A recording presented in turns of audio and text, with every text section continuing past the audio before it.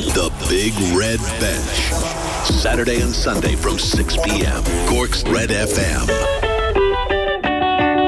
Good evening, folks. Glad you joined us for the Big Red Bench on this Sunday evening. Rory here with you until 7 o'clock, and a lot to cover on the show this evening. We are talking to the All-Ireland champions Cork after that incredible win over Dublin last night. We'll hear from boss Pat Ryan, who spoke to us earlier on today, so we'll hear from him in just a little bit. We're going to talk MMA, Conor McGregor's broken leg, what that means for him. We're going to talk to Sheehan of Severe MMA about that in just a little bit, and where McGregor goes from here. Does he even go back to the UFC? And we're also going to talk tag rugby tonight. Mark O'Sullivan from the Cork Vikings will be along as well to talk about their new club, and we are of course going to talk Euro 2020, the grand finale tonight, England versus Italy, 8 o'clock kick-off in Wembley. That's all to come on the Big Red Bench.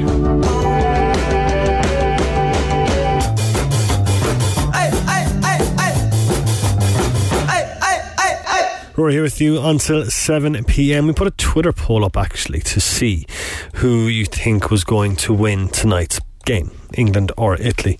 And just looking at the voting, even though there is a couple of hours left, 84.4% of you think Italy are going to win, 15.6% thinking England. Now, is that I want Italy to win or I think they're going to win? Because I think it's going to be very, very close indeed. I think England might sneak it. Shh, whisper it. But it's going to be a good game. Looking forward to kick off 8 o'clock. What's been a very, very entertaining European Championship so far, but we'll have more on that in just a little bit. Just to recap on today's action, and Mayo and Galway will contest the Connacht Senior Football Championship final for a second consecutive year. That's after the Green and Red hammered Leitrim 5-20 to 11 points at Mackhill Park this afternoon. Darren McHale, Darren Cohen, Ryan O'Donoghue, Tommy Conroy all scoring goals today. Manager James Horan pleased with his efforts. Yeah, I thought we started well and went about our business very well for the first quarter and built up a 6 or 7 point lead with some very good scores, I thought, and got a goal then, and I suppose we controlled the game from there. So look, very happy with our start and what we set about. We dominated possession, had a lot of ball, and the guys were hungry to play, so created a lot of opportunities for sure. Donegal meanwhile has survived a scare in Ballybuffet. They've beaten Derry and former manager Rory Gallagher 16 points to 15 in their quarter final. Paddy McBrear to kick in you've got to see this point that he scored, kicking an incredible point from playing injury time to win it for the host. That's worth checking out in the Sunday game. Elsewhere, Kerry beat Roscommon 321 to 213 in the 2020 Minor Football Championship semi-final at the Gaelic Grounds today. They'll face Derry in the decider. Congratulations to Cork, who are into the All-Ireland Under-16 Championship final. They had a good win over Galway today. 315 to 10 points was how that finished. Tennis, Novak Djokovic has won his 6th Wimbledon title. He's equalled the all-time record for Grand Slam victories. The Serbian world number one has beaten Italy's Matteo Berrettini in 4 sets. The victory sees Djokovic join Roger Federer and Rafa Nadal on 20 Grand Slam titles. Padraig Harrington, shot a 1 under par round of 70 at the Scottish Open today. That leaves the Dubliner 11 under par, 7 shots off the lead, as held by Thomas Detry. Cormac Sharp finishing up on 8 under. Seamus Power 11 under through 3 of the John Deere Classic on the PGA Tour. Leon Maguire's in the tie for 18th, playing the final round of the Marathon Classic in Ohio. Plays been suspended there due to heavy rain. 10 shots off the pace. And in cycling, the American cyclist Sepp Kuss has won stage 15 of the Tour de France. It's the first time the 26-year-old has secured a stage victory. The defending champion Tadej Pogačar still retains the lead. Going to start the show by looking back on Cork's incredible victory last night over Dublin in the All-Ireland Under-20 Hurling Championship final. I spoke to Cork boss Pat Ryan. Going to hear from him in just a little bit. First, though, the reaction of man of the match last night, Brian Roach of Bride Rovers, speaking of TG Carr directly afterwards. Brian, Pat Fleury picked you as man of the match because he said you were the hardest working player out there. That really was a thread that ran through the Cork team this evening, wasn't it? Yeah, definitely. We tried to build around that. It definitely is what spirits our team. It's all about hard work, determination and hunger. Maybe for too long we've been having just fancy hurlers, and what we needed was people that would just die out in the pitch, and I felt today that's what got us over the line, just us dying out there. And you didn't let Dublin ever get close enough to really, really test you, bar the goal that came towards the end. It seemed as well that any time Dublin got a couple of really important scores, you managed to dig out something, even if it was a free or if it was a sort of get down into the pits and mine something, you managed to come up with a big score. Yeah, definitely. I think that's what got us over the line. I think we learned from the Munster final and Munster semi-final. We let Tip and Limerick just back into it too easy. So we said today if we got a lead, we just weren't going to let Dublin and come back into it, and I thought we dealt with them getting the score is brilliant. We were sure after nearly 200 days of inactivity that you'd be slow out of the traps. How wrong we were. What a start. What a start. I know. We said, we've been waiting for this a long time. We met probably first in October, November 2019, so we've been just hungry for this game, and we really wanted to get at them. I think that's what really showed what we're about. The way we got out there in the first 15 minutes, I think we blew Dublin away. Alright, for more on last night's game, I'm joined by All-Ireland winning Cork manager Pat Ryan. Pat, how does that sound, All-Ireland winning Cork manager? Yes, look, this sounds good enough, I suppose, but look, it's not about me, it's about more the management team and the players themselves, right? Look, we had a fantastic win, so look, delighted to get over the line, and great credit to the players and the backroom staff and the fellas who put in fierce effort over the last couple of months to get there. And Pat, great credit indeed to the players. They were sensational last night. Yeah, they played very well. Yeah, in fairness, look, I suppose, there were probably parts of the game where we could have played better and could have closed out the game a bit better than that, But I suppose, that's probably getting over the line and getting the trophy was the most important thing on the day, and winning the final. But look, we've very good players, a lot of good players coming forward in Cork, and great credit due to development squads that have been set up in the last couple of years, because we're seeing the fruits of that now. Maybe look a bit disappointed that we haven't won trophies over the last, when we say All Ireland's, over the last kind of couple of years, but look, we've been competing and back competing regularly, and look great now finally to get I suppose a bit of a monkey off our back, and way forward over the next couple of years. The start you had last night, Pat, you scored 1-4 very, very quickly. That was the foundation, I suppose, for your victory last night.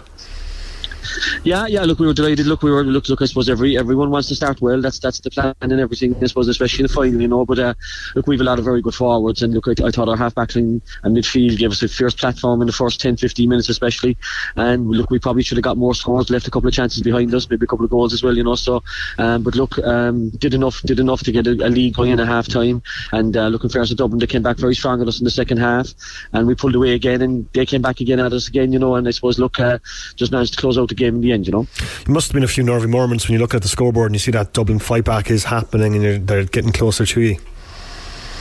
Yeah, look, there is, I suppose. Look, we've all seen games where that change in hurling changed so fast, So probably a bit disappointed with how the goal went in. We made a great save and probably didn't react to close off the next ball in. So, but look, in fairness, look, a lot of we pride ourselves on the 35 players on the panel and the commitment they've given us and how good they are. There's a lot of good players that didn't even make 24 yesterday, and a lot of good players didn't get the opportunity to come on. But we were delighted with the 5 subs we introduced. They all competed. They all contributed to the game plan. And look, everybody who came off was in great form coming off. Look, nobody likes to be taken off as well at the same time, but look, they showed great attitude and great respect to the panel when they came off as well. You had to wait 199 days for this final, Pat. What have the challenges been like, keeping the panel motivated, keeping the panel fit and ready for this game? Yeah, look, to be honest, I don't think there was any problem keeping them motivated, right? Because they were very self-motivated themselves, and I suppose, we've very good strength in conditioning backroom staff there, right? Obviously, with Adam McCarthy there who leads it for us, but look, obviously he's getting a lot of support from Aidan O'Connell, the high performance director in Cork. So, and look, in fairness, the lads were on programmes. They were really good programmes. They were monitored, but look, we trusted them to do it. That they do the programmes themselves and keep themselves in great condition. And obviously, look, they were interacting with their own clubs as well, And look, lads came back in great shape for us, and we were thrilled with how that worked out. What's I suppose the wider impact of this win for Cork hurling as a whole, Pat? It's a bit of a monkey off the back, I suppose, Cork winning an All-Ireland title.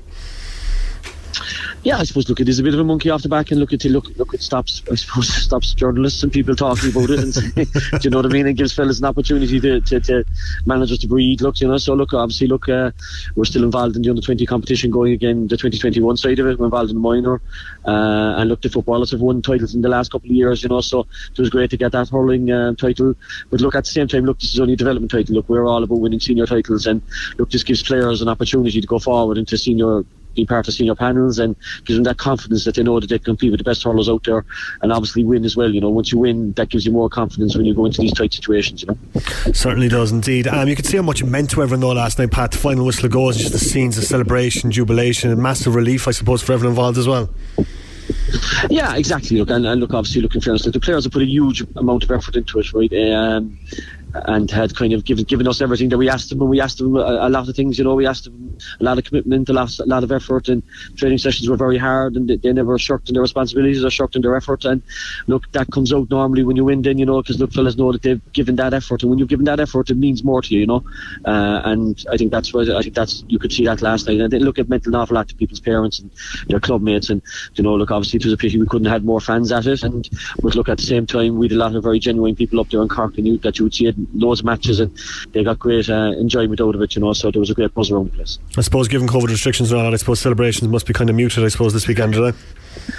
Yeah. Look, there will be. Look. Obviously, look. The lads will celebrate themselves and stuff like that. Look, we've the 2021 group going out on the 20th, which is kind of 10 days away now. So we'll be back training Monday night doing a recovery session and getting ready for that thing as well. Because look, at the same time, we have a couple of fellas who are underage again next year that started, and fellas on the panel. And look, we've about maybe 16, 17 that are on our 35. So look, we have to make sure that we give them the respect to play in the Cork jersey and the opportunity to represent that as best we can. So we'll be taking it very seriously, and we'll get tuned in from Monday morning. Comes on, we'll try and forget about the 2020 competition, and we'll move on to 22 and 21 fairly fast. No rest for the wicked, so. No rest. Pat, it's been a pleasure talking to you. Congratulations again. Cheers, Rory. Thanks very much. God bless. Bye-bye. Yeah, great to speak to Pat Ryan earlier on today. An absolutely sensational start from Cork last night in that All-Ireland final in Dublin. A goal and 4 points before I'd even sat down with my cup of tea to watch it. It was absolutely brilliant stuff. Absolutely brilliant stuff from the Rebels. All-Ireland champions. Cork All-Ireland champions. That feels very, very good indeed to say. And as I said to Pat, monkey off the back maybe for Cork teams going forward. A little bit of the pressure off, and certainly some very decent players coming through that Cork panel. Yeah, really good. Really enjoyed that game last night. One man who did enjoy his exploits last night was Conor McGregor, who was beaten by Dustin Poirier last night because he broke his shin bone. It looked like Dustin Poirier checked a kick, and Conor McGregor it just broke. It was disgusting to look at. Absolutely horrible. But McGregor has lost. He hasn't won a fight. He's only won one fight, I should say, in 5 years in the UFC. It'll be interesting to see where he goes from here. I spoke to Sheehan earlier on today of SevereMMA.com about last night's fight and where Conor McGregor goes from here. First, we're going to hear from McGregor, we're going to hear from Dustin Poirier, and we're going to hear from the UFC president Dana White. And then obviously there was a late sequence at the end of the opening round. I mean, you were pushing to the end. When you went back to your corner at the end of round one, did you know something was wrong? Yeah, when I was walking away, and he stayed down, I looked down at his shin and I saw the bone, I saw it was disfigured a little bit, and I was like, oh man. It's just weird that it held together, because I'm more than sure it happened on when I checked the kick, that it held together, and then, probably when he pivoted on that bone, that's when it probably separated or something. I don't know, I'm not a doctor. Yeah. So as you walk back to your corner, did you go, the fight's over? Yeah, I went sit on the stool, and I forget who was it in my corner came up to me and said, this is over. Yeah. Nice. Like you said, it's not the way you want a fight to end, right? But I do wonder, he said you were going to be leaving on a stretcher. He ends up leaving on a stretcher. Do you take any satisfaction in that? Listen, Conor said some nasty stuff that didn't make it on Embedded, and maybe when this behind the scenes for this fight airs, you'll see him on the ground still saying some real bad stuff. But even that stuff being said, I don't wish, serious harm like that on nobody. The guy's got kids. I want him to go home safe to his family. I pray before these fights. Every time before I walk through the octagon door, I'm praying that not for me to win. I'm praying that we both get out of this safe, because I know what I'm going to try to do to him. I know what he's going to try to do to me. He said afterwards the rivalry's not over. Dana White was here earlier. Dana said, obviously you're going to fight for the title next, but at some point you do the rematch down the line. Do you feel like the rivalry is over? Or do you feel like... No, we are going to fight again, whether it's in the octagon or on the sidewalk. You don't say the stuff he said, The things that he did say, especially afterwards, you're saying about your wife and that sort of thing. Nah, my wife's solid as a rock. I'm not worried about that. That's noise. He was saying that he was going to kill me. You don't say stuff like that. That he was going to murder me. You don't say stuff like that. You don't say stuff about people's wives either. But I know that's I know that's zero chance. But there is a chance. Somebody could die, and you don't say that. You don't wish that on anybody, man. The fight obviously stopped in a horrible way. Give us your thoughts on how it was going. was boxing the bleeding head off him, kicking the bleeding leg off him. Usual side dive to close the distance. This is not over. If we had to take this outside with him, it's all outside. We don't give a He said that he believes that one of the kicks that he checked is what broke your leg. There was no check. There was not one of them I checked. Your wife is in me DMs. Hey, baby, hit me back up. We'll chat to you later on. We'll be at the after party, the Win nightclub, baby. You looking bitch, you little Kim. Conor, you missed with a punch and stepped back. Tell us what you felt. Tell us what you thought was going on. Just the thing had separated and my blade landed on the wonky leg like Anderson Silva that time. Something similar to that. It's a f***ing mad hell business. It sucks. It's brutal. It's it's not the way you want to see fights end. So, Dustin Poirier fight for the title and Conor's healed and ready to go. You do the rematch, I guess. I don't know. Obviously it appeared a pretty clear leg break. Do we have official medical confirmation? He goes into surgery in the morning. Okay. Yeah. Did you get a chance to speak to him at all before he was transported? Just when I was standing in the octagon. Yeah. You said it right there. You said do the rematch, right? He said he thinks the rivalry isn't over. Do you feel that way, that the rivalry isn't over and needs to happen? Listen, the fight didn't get finished. You can't have a fight finished that way. So, we'll see how this whole thing plays out. Who knows how long Conor's out? So, Poirier will do his thing until Conor's ready. Okay, you just heard there from Dustin Poirier, the man who beat Conor McGregor last night. We heard from Conor McGregor. We'll talk about the issues of interviewing a man with a broken leg in a second. You also heard from Dana White. And now for more on it, we are going to hear from our good friend Sean Sheehan of Severe MMA. Sean, how are you, sir? I'm not too bad. I suppose another late night, but a mad finish again last night. But when there's a Conor McGregor fight, there seems to be always something mad. But I suppose last night was madder than usual. Let's talk about how the fight finished first off, because that's obviously the major talking point. To break your tibia like that is always shocking, but to see it happen in a fight, I don't know what it is. It always just seems shocking and almost disturbing. It looked absolutely horrible when it happened. Yeah, I was kind of saying it last night. It's happened so much lately in mixed martial arts, and when I say a lot, I think there was one maybe 2 months ago, and the Anderson Silva one as well. Maybe it was probably 5 years ago at this stage. We're getting, I don't know, oddly more used to it just because there's more fights. It's still a shocking and insane way to end when you kind of think back on it. But seeing McGregor there last night, and the worst part always I think is when they kind of attempt to lift the leg, and it's it's kind of swaying, and it's not connected the right way.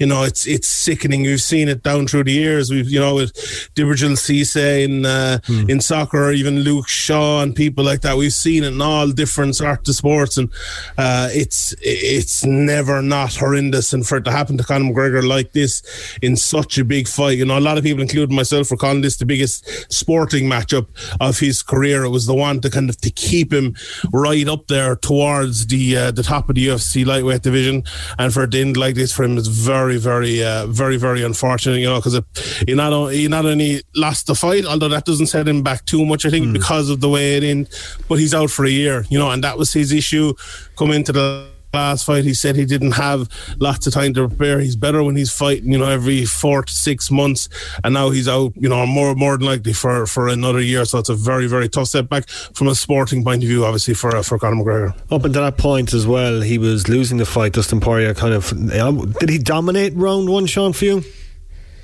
I wouldn't say he dominated it. Now, 2 judges gave it 10-8, but you have to remember with that as well, included in that was the leg break and McGregor getting hit with 5 or 6 shots after he broke his leg, and the judges, when that's not deemed an illegal blow, they're scoring that, so it's you can take that with a pinch of salt. I thought Poirier was winning the round, and obviously the last 10 seconds are so so, gave it to him well. But McGregor was landing some shots, landing some lovely leg kicks. On the ground, Poirier was winning, but he wasn't overwhelming McGregor in a way that maybe, the naked eye or the untrained eye would see. McGregor was landing some nice stuff. McGregor's jiu-jitsu didn't look, I think, as good as normal. I think there was a few opportunities where he could have got Poirier off him, could have swept him a little bit and made it easier on himself and got back to the feet. But in general, I thought he landed some nice shots himself, and that's how rounds are scored, on the shots that you land as well. But no doubt about it, I think Poirier did win the round. He landed some nice elbows on McGregor, and the thing for Poirier and the fight going forward, if it had started the second round, look, McGregor's still in there. We've seen his cardio issues in the past. I think if Poirier had, say, got another takedown early in the second, if it had gone on, then it would have been big. But McGregor still had a chance in that fight, absolutely. The way he got up after the period on the ground was a little bit reminiscent of the Chad Mendez fight. It went a very similar way. McGregor was taken down and lots of shots landed on top, but he still went out and won that fight in the second round. So McGregor has done it before. So look, Poirier was winning that fight, but I don't think it was by any means over, You touched on it a while back, Sean. The defeat doesn't really set Conor McGregor back because of the nature of the defeat. If you're going to lose a fight, I suppose, I know it sounds a strange thing to say, but this is probably the best way to lose, because Dana White said in the press conference that when he's coming back, if he comes back, his next fight will be against Dustin, so that rematch is still on. Yeah, it could very well be. I think the way that they kind of spoke to each other during the week, it got bad from McGregor's side during the week. I think it got bad from both sides after the fight last night. There was some horrible stuff said by both of them, and they both said, this is not over. We've no closure here. We want to see the fight ended and the rivalry ended. So we need to fight again. Look, if you're Conor McGregor and you're thinking, come back, getting ready for this. Dustin Poirier is fighting Charles Oliveira probably at the end of the year, probably early next year. That's probably, what would that be? 5-6 months away. Another 5-6 months after that, maybe McGregor will be coming back. If Poirier wins that fight, he will be the UFC lightweight champion. If McGregor comes straight back into the Poirier fight, it could be for a title, and it could be absolutely huge again. But if McGregor, I think McGregor could do with a couple of fights coming back rather than going straight in against Poirier for a title fight. But we've seen with McGregor in the past, he goes straight in at the very top whenever he can. So look, I'm sure he's very, very down today, and he will be for the next while, but he'll bounce back as well. We've seen it with him before. He's had some horrible injuries. He's done his ACL twice, and fought through very, very tough injuries as well. But obviously last night is probably the worst he's had. But there's a lot of things you can question about McGregor, but he's hard to come back from something like that. I don't think is one. What did you make of the UFC decision to allow Joe Rogan to interview Conor McGregor afterwards? He's down with a broken leg, obviously in some discomfort and some pain, and Joe Rogan is sitting down next to him with a microphone in his face. Yeah, I think it's a very situational one. We have a lot of debate over that in the UFC mostly about. It's usually with people who are knocked out, because if you are knocked out, you're not going to probably say what you would normally say in that situation. Say if you lost a decision or maybe a submission or something like that. But sometimes it can be a flash and they look fine. I think it's a very situational thing. Last night, I feel like if people hadn't heard from Conor McGregor when he was sitting there and when he was talking anyway, and he seemed like he was open. Even if people saw him go out in the stretcher, he was high-fiving people and cheering and stuff. He seemed in relatively good spirits, for as good spirits as you can be after slapping your leg. I didn't think it was the worst, but I think we've seen way worse ones before where guys have been badly hurt in Joe Rogan's interview and they clearly kind of don't know what they're saying.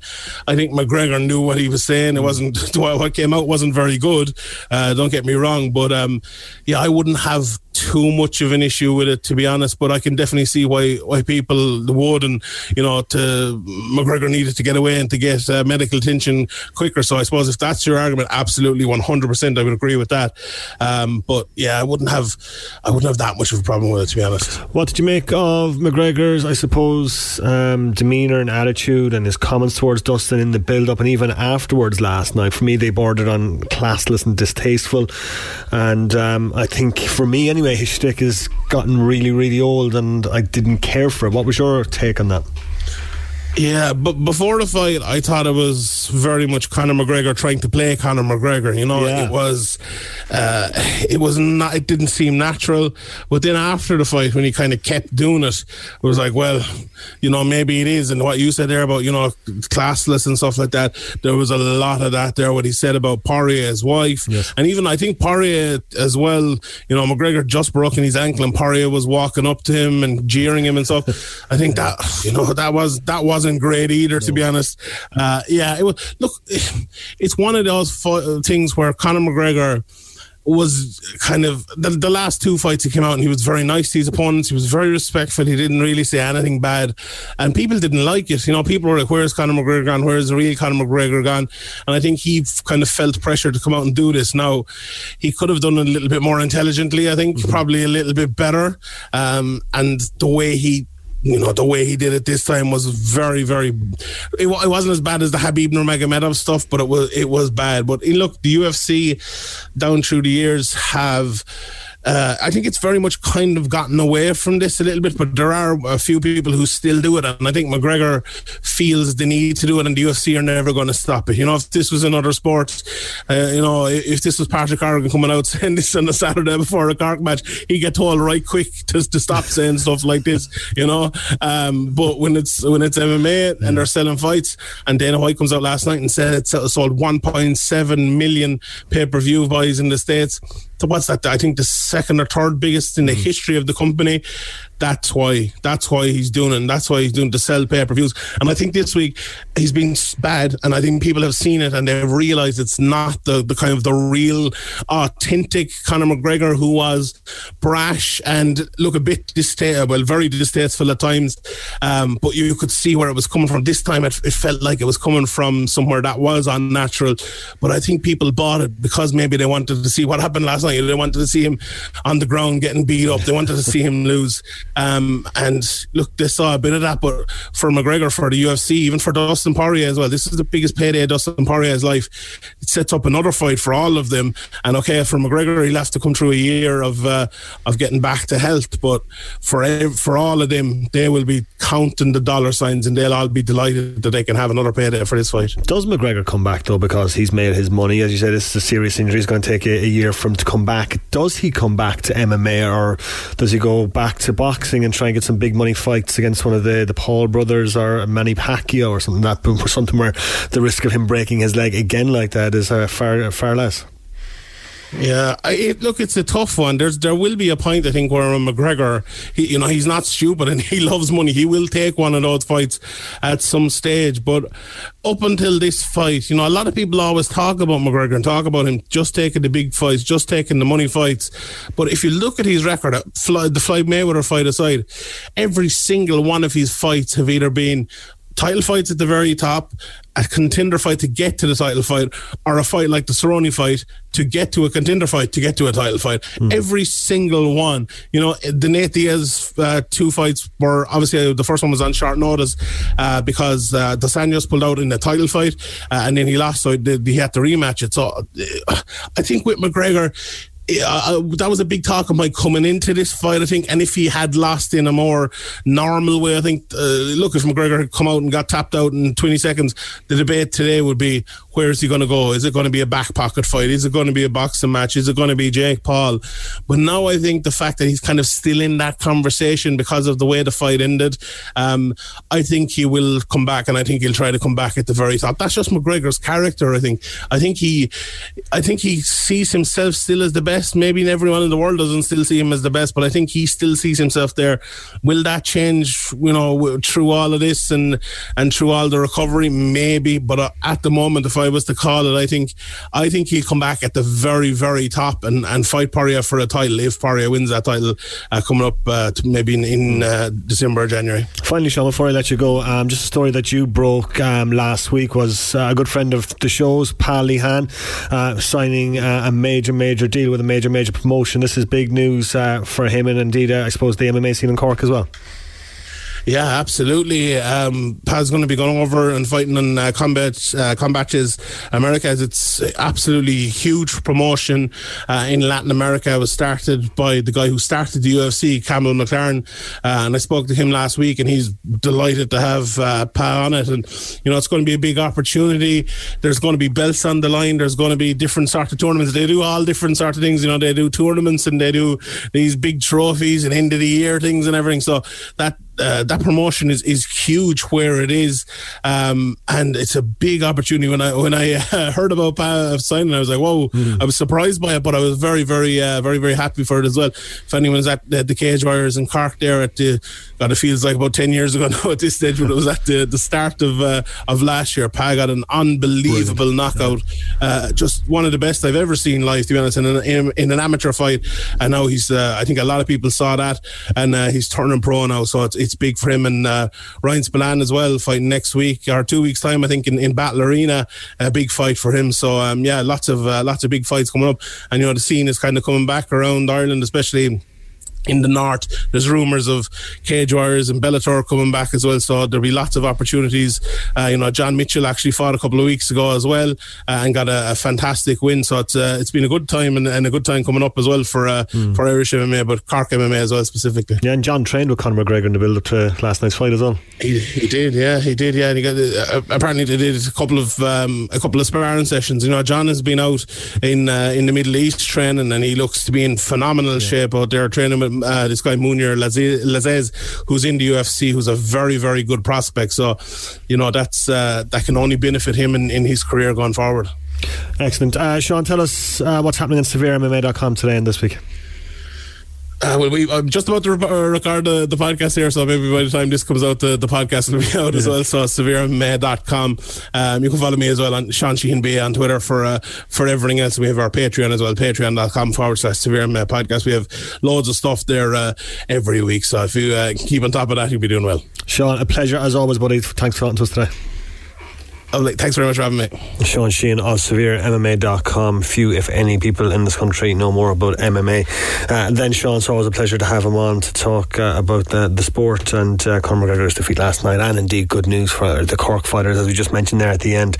Pa had Simon Combat Global, this huge organisation, huge chance for Pa. We had Pa on the show a couple of months ago before a fight that was eventually pulled. So great to see Pa sign that deal, and we just talked about John Mitchell and Ryan Spillane. So best of luck to all those three lads, and I'm sure we'll be hearing a lot more from them down the line.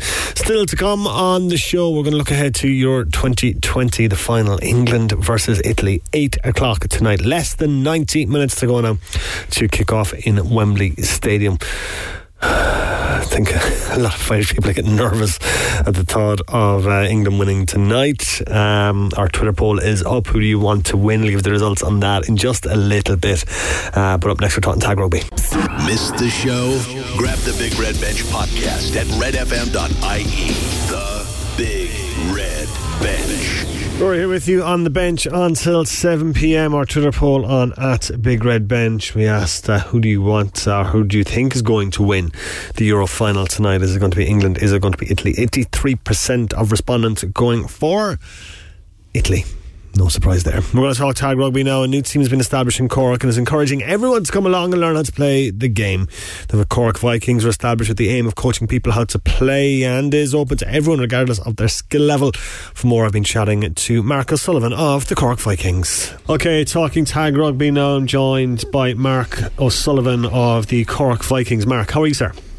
I'm not too bad, Rory. How are you? I'm good. Thank you for coming on the show. First off, give us a little bit of background of the Vikings and how you got set up. So, Vikings, Cork Vikings Tag Rugby. We're the first and currently only tag rugby club in Cork. We set up through COVID and through the lockdowns, because when the original plan for level 3 lockdown was that you could have 15 people playing non-contact sports outdoors, basically. So tag is a non-contact sport. So we set up the club with a view to our friends playing tag, essentially, and the people we knew, so that we could get out and get active. Mm-hmm. But while we were setting it up, then we realised that there's nowhere in Cork that you can go to just learn how to play tag with nothing at stake. So when you go in, like most people, I think you were saying you play tag yourself. Most people go out and they play tag. They just kind of rock up at a league, get on a pitch and play against a team and kind of learn on the job. Yeah. And it can be a bit of a can be a bit of a high pressure situation where, like you said, that you might have an experienced player on the team and he's given out to you because you don't know how to pass a ball or you don't know what an offside rule is, or so we decided that we would set up a place where people can go and learn the fundamentals and the basics of tag and how to play and how to and be coached by people who've played to decent level and learn where there's nothing at stake and where you can make the mistakes, ask the questions, get it wrong and have it explained as why it's right by people who were happy to do it and happy to coach. Yeah, because I suppose tag rugby teams are kind of set up by workers in companies, by teams, rugby teams themselves and stuff. But for the social teams, the social side of things, like for companies, like a lot of people just go in, as you mentioned, don't know how to play tag, and just get hockeyed every week, and it becomes quite dispiriting quite quickly if you don't really know how to play and you're coming up against more experienced teams. Yeah, absolutely. I mean, the whole thing about rugby, and I played rugby for a very long time, the whole thing about rugby is that rugby is all inclusive and tag rugby is a derivative of that, obviously. So if you're going out every week and they do say it's all about the taking part and all that sort of stuff, I suppose the competitive brain in me is taking part is a lot more fun when you're doing well. When you're going out and getting hockey by 20, 30, 40 points every week, against the organised teams, that's not enjoyable. And it's on the flip side of that, it's not enjoyable for the team either that are, I suppose, doing the hocking, because it can come across as quite arrogant or quite, not arrogant is probably the wrong word, but quite cocky, that a team can go out and score all these points, because it means that you start trying things and you start, trying all the stuff that you would never try in a really competitive game, and that can come across as a bit of a, I don't know what the right word is. It can come across like you're not really taking the game seriously, and by taking it seriously, it's a fun game, but it means that you're kind of not concerned about the competition that you're playing against, and you can do whatever you want. And we kind of want to, I suppose, down or eliminate that kind of feeling you get when you go out and you get hockeyed. It's just no fun. I've been there on the early days of my own tag. I've been there myself, and it's just no fun. And like if you got a corporate team, like you said, you get the first 2-3 weeks where everyone will go play, and then it's like, I'm not going to go out on Wednesday night and get hockeyed again and feel like crap on Thursday, So. Yeah, we had a Red FM team here years ago, and that was similar. We celebrated scoring a try like we just won the World Cup, to be perfectly honest. It was that difficult. But for people who want to get into tag, I suppose this is a good opportunity for them to come along and learn from you guys, I guess. Absolutely. I mean, like I said, rugby is all about being inclusive, and if it's somebody who's never even touched a rugby ball or never seen a rugby match, or if it's somebody who played for Munster and Ireland, it's a case of everybody is there to teach, everybody is there to learn. So off the better players, you learn something. Off the coaches, you learn something. Off the new players, you learn something. You learn how to coach. So you learn how to manage a player who's never touched a rugby ball, whereas you learn how to manage a player who's played to a really high level. But yeah, it's just a place you can go and learn, and in a nice environment, and thankfully at the moment in really sunny weather. So it's cool. Yeah. So where are you guys training at the moment? So at the moment we train out of Tramore Valley Park. If you haven't heard of it, it's the one where the dump used to be on the Kinsale Roundabout. They've done a phenomenal job. The Cork City Council and Glen Resource Centre have done a phenomenal job in transforming it into this really, really nice park, which has all the five-a-side soccer pitches and the rugby pitches. So we train on a Sunday from 4 to 5 o'clock, and every Sunday is kind of in that dead zone time on a Sunday where you're either done doing whatever you're doing with the kids for the day, your hangover is just about wearing off, and it's just about before you're preparing for Monday. So it's like I said, that kind of dead zone on a Sunday. So that's why we picked that time, and we picked the weekend as well, because we don't really. We're a coaching setup. We're not running leagues. We're not running competitions yet. We're definitely not running leagues, so we don't want to compete with the league. So we didn't want to put on a weekday night. What's the uptake been like? It's actually been really, really good. We've got a couple of teams that have come to us to actually train as a team themselves, separate to the training that we put on.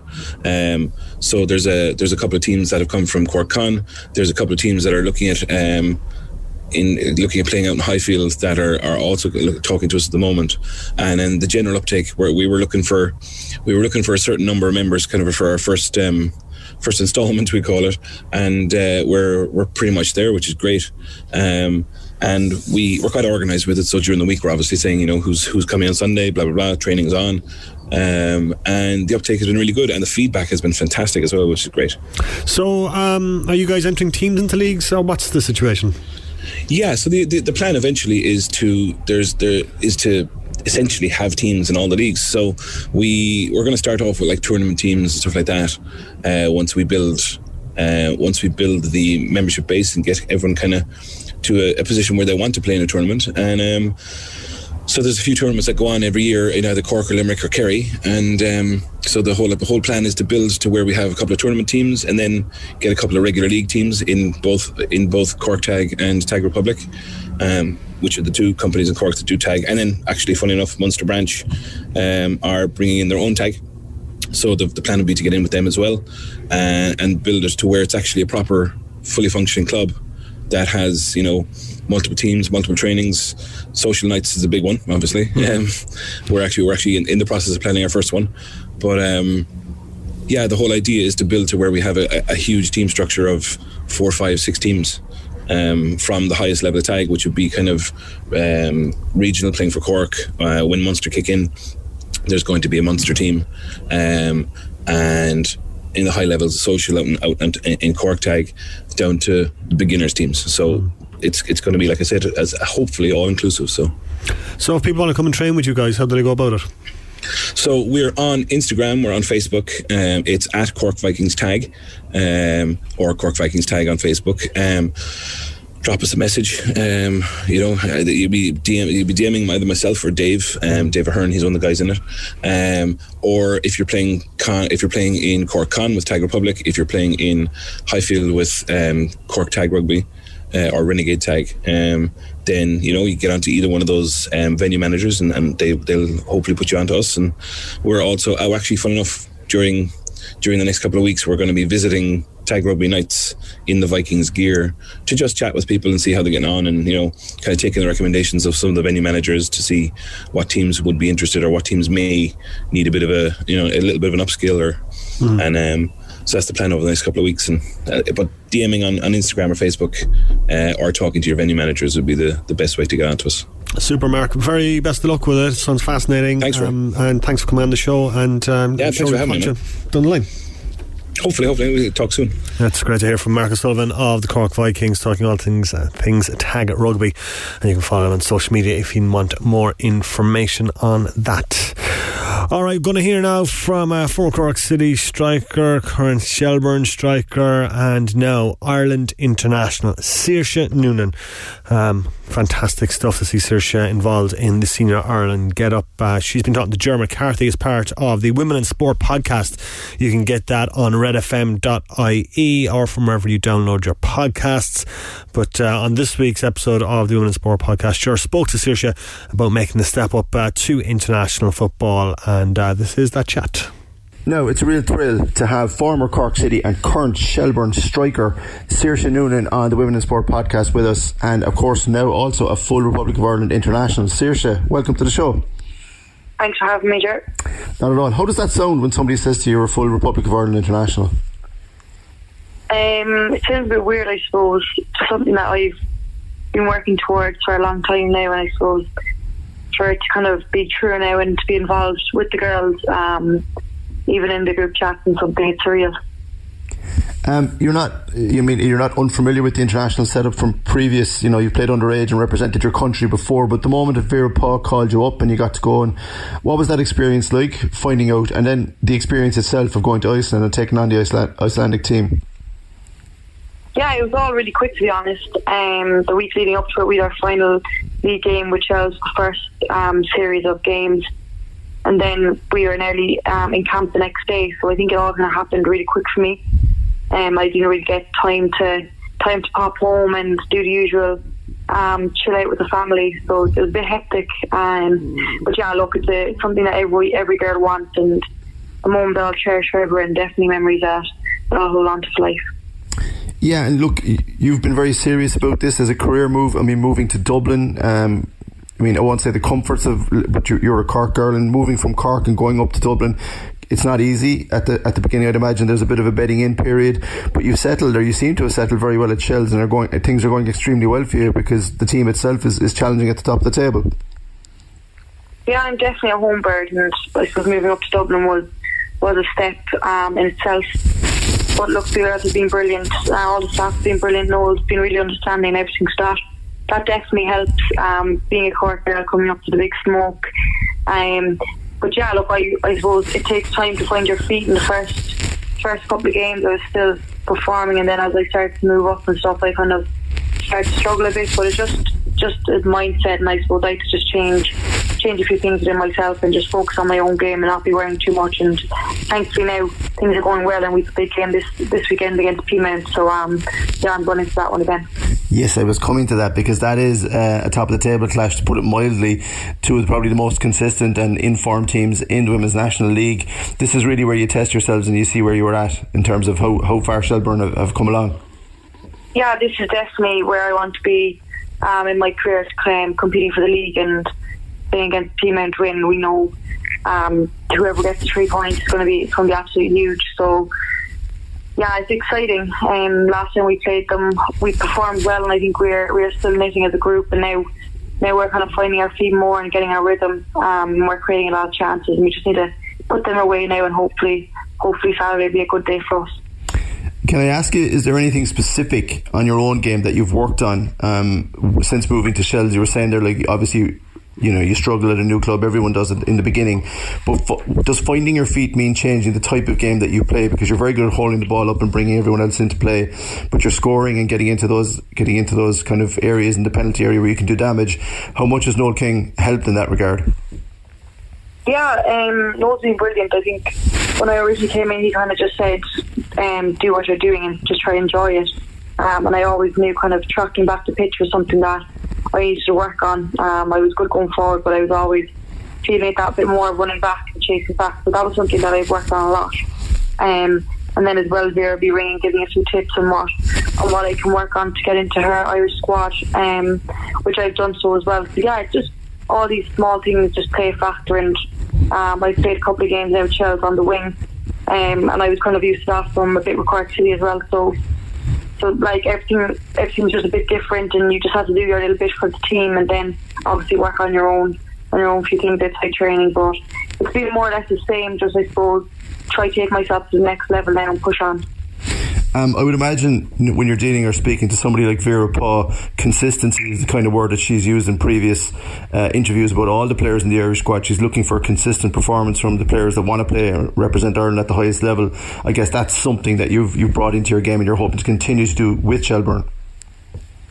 Yeah, I think we all want to go out and have a brilliant game and score 2 or 3 goals out of a game, but the reality is you're not always going to be on top form. So I think it's the games that you're kind of struggling, or you might have had a tough week, are the games that nearly matter, because it's how you go out and show yourself on those days, because those are the days that will matter to you in your career when you're not feeling the best, but you need to still try to find a performance in somewhere and grit it out and work hard. And everyone always says hard work will be talent, so that's something that you just need to find, and that I've definitely been looking for, and that will make you the best and make you as consistent as you can be. I have to ask, because most of our previous conversations used to be around the Cork senior ladies football team. I know you're keeping an eye on them, and I know that you've made a career choice, but you probably watched them through the league campaign and playing Dublin the other night. What did that feel like for you, watching on television, because it wasn't that long ago you were out in the Croke Park pitch yourself, and do you miss it? Yeah, definitely. I stay in contact with most of the girls every week, asking them how they get on in training and stuff. It's probably not good for me sometimes, because I never get too emotionally attached, but it's something that I'll never let go, and I'll keep an eye. Even when we were in Iceland, we'd Vera sitting down watching a bit of the GAA with us and Donegal v Cork, and it was on the big screen, and we were all watching the Clare Grand too. So everyone loves GAA, look, and it's always going to have a big place in my heart. And I watched them again against the Dubs, and I suppose knowing that I've made my choice now, and I can't affect them and help them is a bit frustrating at times, but it's something that I'm grateful for, and I've got the rewards now, and I've got what I wanted. I've broken to their issue, and now I have to just keep working hard and that and staying there. I have to ask, what did Vera Paul think of ladies Gaelic football? Yeah, sure, I suppose she doesn't know the rules quite well, but I think she didn't say much. She just kind of watched a little bit and asked a few questions. It was nice to see that she wanted to learn our sport too, and that's great to see from a manager again. And we've talked a lot about GA and me making my choices and how it benefited me and stuff. So yeah, she definitely, I think, enjoyed her couple of minutes of watching that night. Interesting, good stuff. Just finally, on the pitch, look, it's great to hear that things are going well for you, Saoirse. You're obviously working extremely hard, as we know you would, to get your career up and running and or to even improve it. But off the pitch, tell us about Freedom Clothing and what's involved there. Yeah, I suppose last lockdown, with no training, I was usually training out on the pitch at least 5 nights a week. If I'm not training, I was watching the session, and I have 2 games every weekend, so there wasn't much time for a break. And I suppose I kind of didn't know what to do with myself, and I was just training in the mornings myself, and I had all my evenings free. So I just kind of was doing a bit of coaching, and I was just thinking, imagine if I had my own clothing line. And just my cousin had it before, and I just kind of contacted him and said basically how help me set it up and see what happens. And it was just kind of, I suppose, a lockdown experiment and a bit of fun. Put my savings aside and said if I blow it all, I blow it all. If I don't, it's brilliant. And yeah, look, I'm still here taking away at it, and it's enjoyable. It doesn't feel like an extra bit of work because I enjoy doing it. And when I see people wearing stuff that I've designed and stuff, it's amazing as well, and it's definitely something that I will look at doing when all my careers end. But hopefully that's a long time away. But for now it's just enjoying it and learning and trying to be a little bit of a businesswoman on the side as well as college and everything else that's going on. But yeah, it's nice. Brilliant stuff. And where can people find out more about Freedom Clothing? Yeah, we have an Instagram page. It's freedom_official clothing, and we have a website up and stuff, and you can just pop on there, and it's quite straightforward how to purchase, so all support appreciated. The Big Red Bench on Cork's Red FM. That is Saoirse Noonan in conversation with John McCarthy on the Women in Sport podcast, which is available on redfm.ie every Thursday at noon, and a cracking episode in last Thursday. So it was a Women in Soccer special as he spoke to Saoirse, Sue Ronan and Lisa Fallon, so worth checking that out, redfm.ie or from wherever you download your podcasts. Just over an hour to go now to kick off in Wembley Stadium, where England take on Italy in the Euro 2020 Championship final. Kieran Trippier looks set to start, with Saka dropping to the bench for England, and he'll be the wing back there in that 3-5-2 formation, or a 5-3-2 when you don't have the ball. So it's going to be an interesting tactical battle later on today. Going to hear briefly from Southgate. This is him. He's saying he's going to use their style of play to exploit Italy's weaknesses. You have to decide the most important information for the players and try to highlight potential weaknesses in the opponent. There are fantastic players all through the Italian team. That's the beauty of football, that every team has different strengths. We've tried to play to ours, and we need to do the same.